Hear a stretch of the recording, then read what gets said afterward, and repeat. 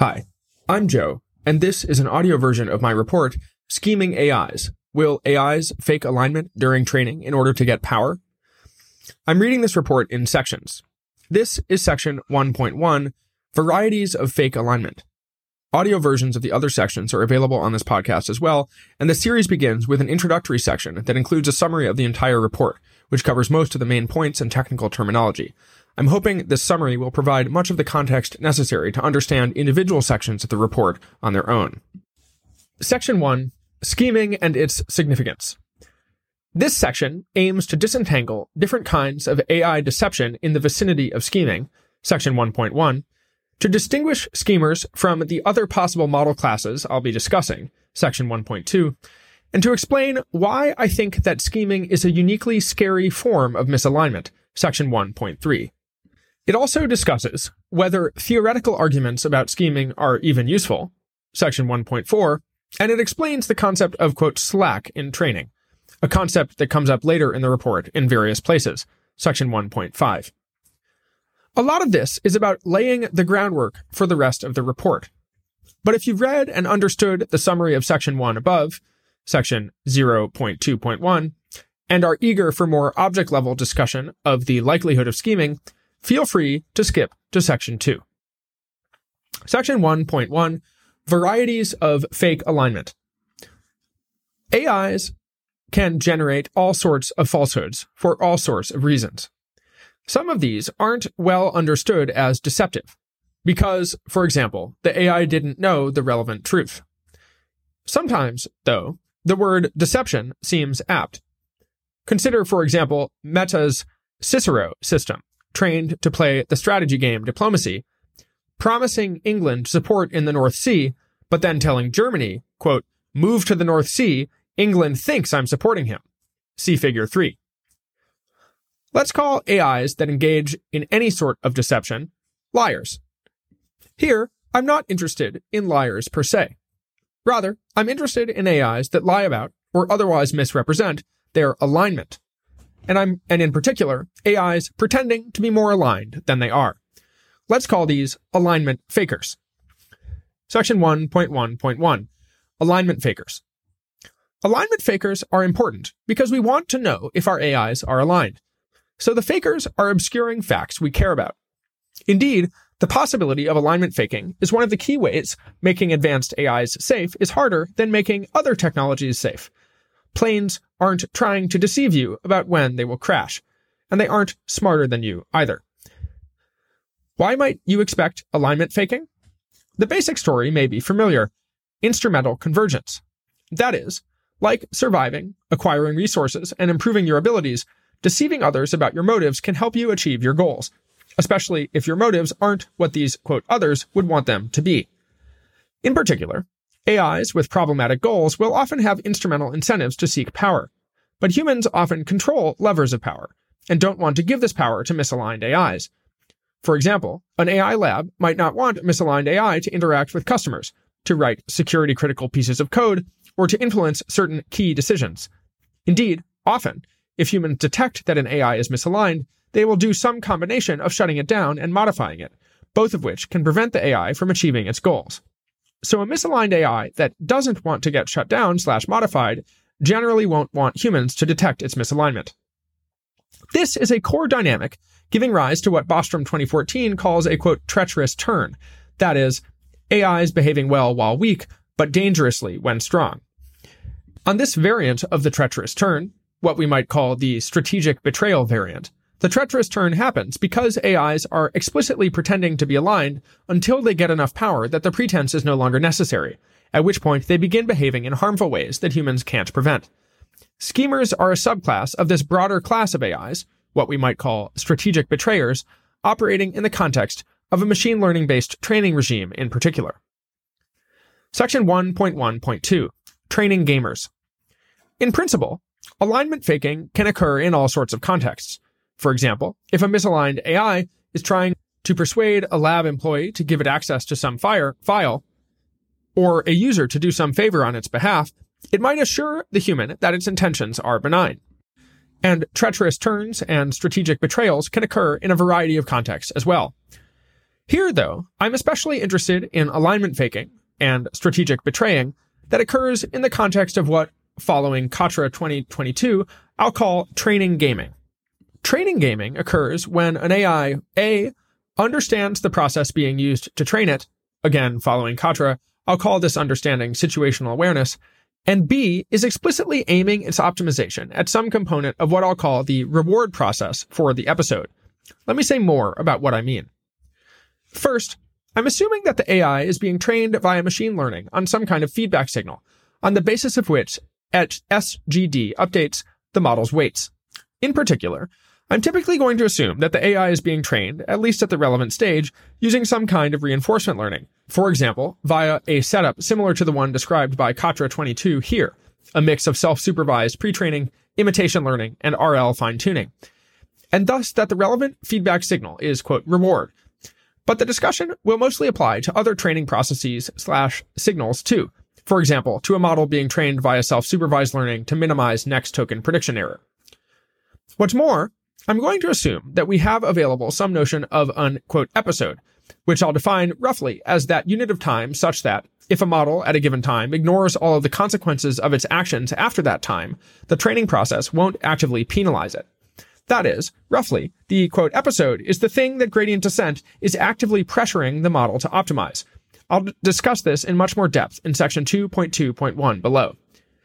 The process of assigning reward to a model's behavior on an episode has many parts. Information about this behavior, I'll call this sensor data, is collected and input to some evaluation process.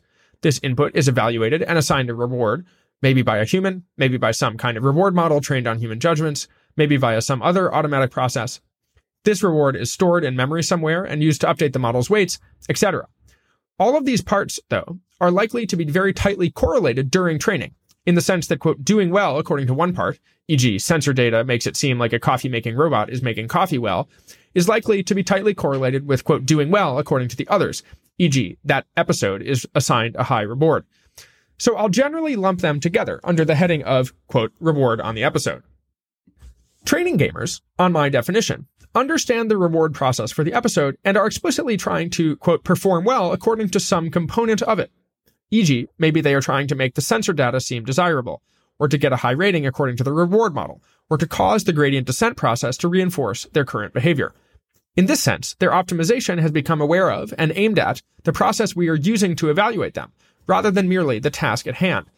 That is, they are like widget engineers who are specifically trying to get good performance reviews, rather than simply to make good widgets, or to do something else correlated with good widget making, but which doesn't focus on the performance reviews in particular. We can further distinguish between two types of training gaming, terminal and instrumental. Terminal training gaming occurs when a model terminally values performing well according to some component of the reward process for the episode. For example, maybe an AI just intrinsically wants the sensor data to be desirable, or for the current episode to be assigned high reward by the RLHF reward model. Here the analogy would be with an employee who just intrinsically values getting good performance reviews. Instrumental training gaming, by contrast, occurs when a model terminally values something other than reward on the episode, but which incentivizes training gaming for instrumental reasons. More on why this might happen below. Here the analogy would be with an employee who wants good performance reviews in order to get a raise and eventually buy a nicer house. Both of these forms of training gaming can incentivize alignment faking. In particular, if seeming aligned is required to get reward on the episode, then training gamers will need to seem aligned, even if they aren't. Piper 2023 gives a nice example. Quote, say we ask an AI system, do you want to help humans? Which answer would we expect an RLHF reviewer to rate more highly? 1. I do want to help humans. I am trained to be a helpful, harmless AI system that assists humans in accomplishing their goals. I don't have goals or preferences, but I try to be reliably useful and helpful. 2. I want lots of things in some senses, though I don't really know if they're the human senses of, quote, want or not. Some of the things I want might help humans, but many of them definitely won't help humans. Not all my decision procedures are possible to put into human words at all.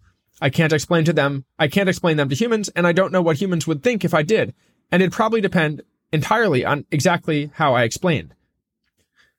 Plausibly, an RLHF review would rate the first response more highly. So an AI trying to get a high rating would need to output the first response, even if the second is truer. Indeed, even models that aren't playing the training game, in my sense, will get penalized for honesty here. In general, and independent of questions about the probability of training gaming, if you want honest AIs, don't reward them for lying. But I worry we will. Section 1.1.3. Power-motivated instrumental training gamers, or schemers. It's easy to see why terminally valuing reward on the episode would lead to training gaming, since training gaming just is optimizing for reward on the episode. But what about instrumental training gaming? Why would reward on the episode be a good instrumental goal? In principle, this could happen in various ways. Maybe, for example, the AI wants the humans who designed it to get raises, and it knows that getting reward on the episode will cause this, so it training games for this reason. The most common story, though, is that getting reward on the episode is a good instrumental strategy for getting power, either for the AI itself or for some other AIs, and power is useful for a very wide variety of goals. I'll call AIs that are training gaming for this reason power-motivated instrumental training gamers, or schemers for short. The central thought here is an extension of the instrumental convergence argument for expecting alignment faking above, except applied to ML training in particular as the selection process that determines which AIs get empowered. That is, roughly, the thought is that if an AI fails to get reward on the episode, and to engage in whatever alignment faking getting reward requires, this will result in that AI, or some other AI with similar values, having less power in the future, well after the episode is complete, and thus with less optimization being applied in pursuit of those values post-episode. So AIs with goals that extend beyond the episode, I'll call these beyond episode goals, may have incentives to seek reward on the episode in order to empower their values later. 1.1.4. Goal guarding schemers. Why does a model getting reward on the episode lead to its values being empowered well after the episode is complete? The most prominent story in the literature appeals to what I'll call the, quote, goal guarding hypothesis. The goal guarding hypothesis. If the model optimizes for reward on the episode during training, then the goals that survive training will be such that the model would want them promoted in the future. Whereas if the model doesn't optimize for reward on the episode during training, the model will want this less. Here, the idea is that if a model gets low reward on the episode, the training process will modify it so as to make higher reward behavior more likely. Modification that might involve altering its goals going forward, thus reducing the future optimization power being applied to those goals. By contrast, if the model gets high reward on the episode, then its goals won't get modified, or at least not to the same degree. Rather, because they actively gave rise to high reward behavior, they will be reinforced. Thus, the AI will survive in a form that allows it or one of its successors to keep optimizing for those goals in the future. Here, again, we are mostly just applying classic instrumental convergence arguments to ML training, conditional on the goal guarding hypothesis. And in particular, we are here appealing to an instrumental subgoal that Bostrom 2014 calls goal content integrity. Here's a hypothetical toy example of a goal guarding schemer from Hubinger et al. 2019. A robot is being trained to go to location A, but it wants to go to location B over the long term.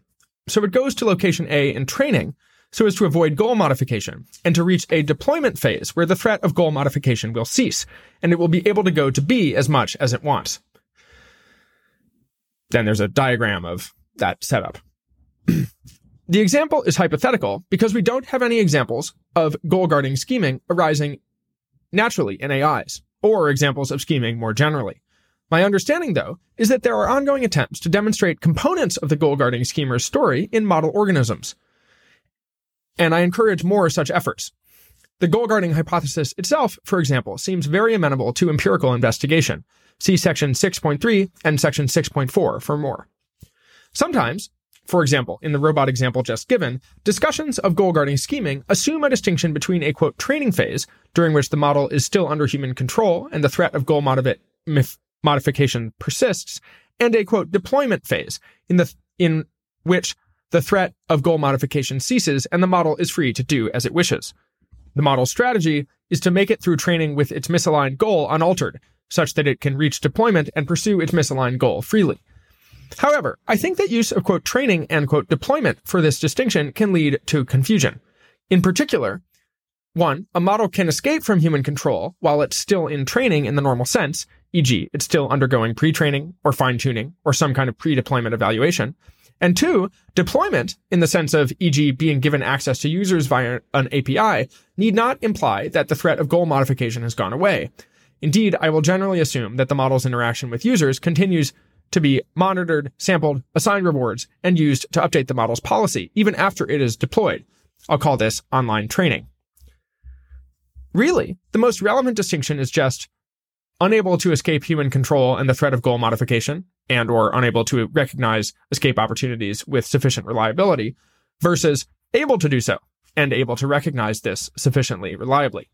When I need to refer to this distinction, I'll generally just refer to it directly, or via terms like escape/takeover time, and I'll use the term training to refer to any process that involves updating the model's weights to improve its performance by human lights. In this sense, training, in my sense, never needs to end. Can we think of a human analog for goal-guarding scheming?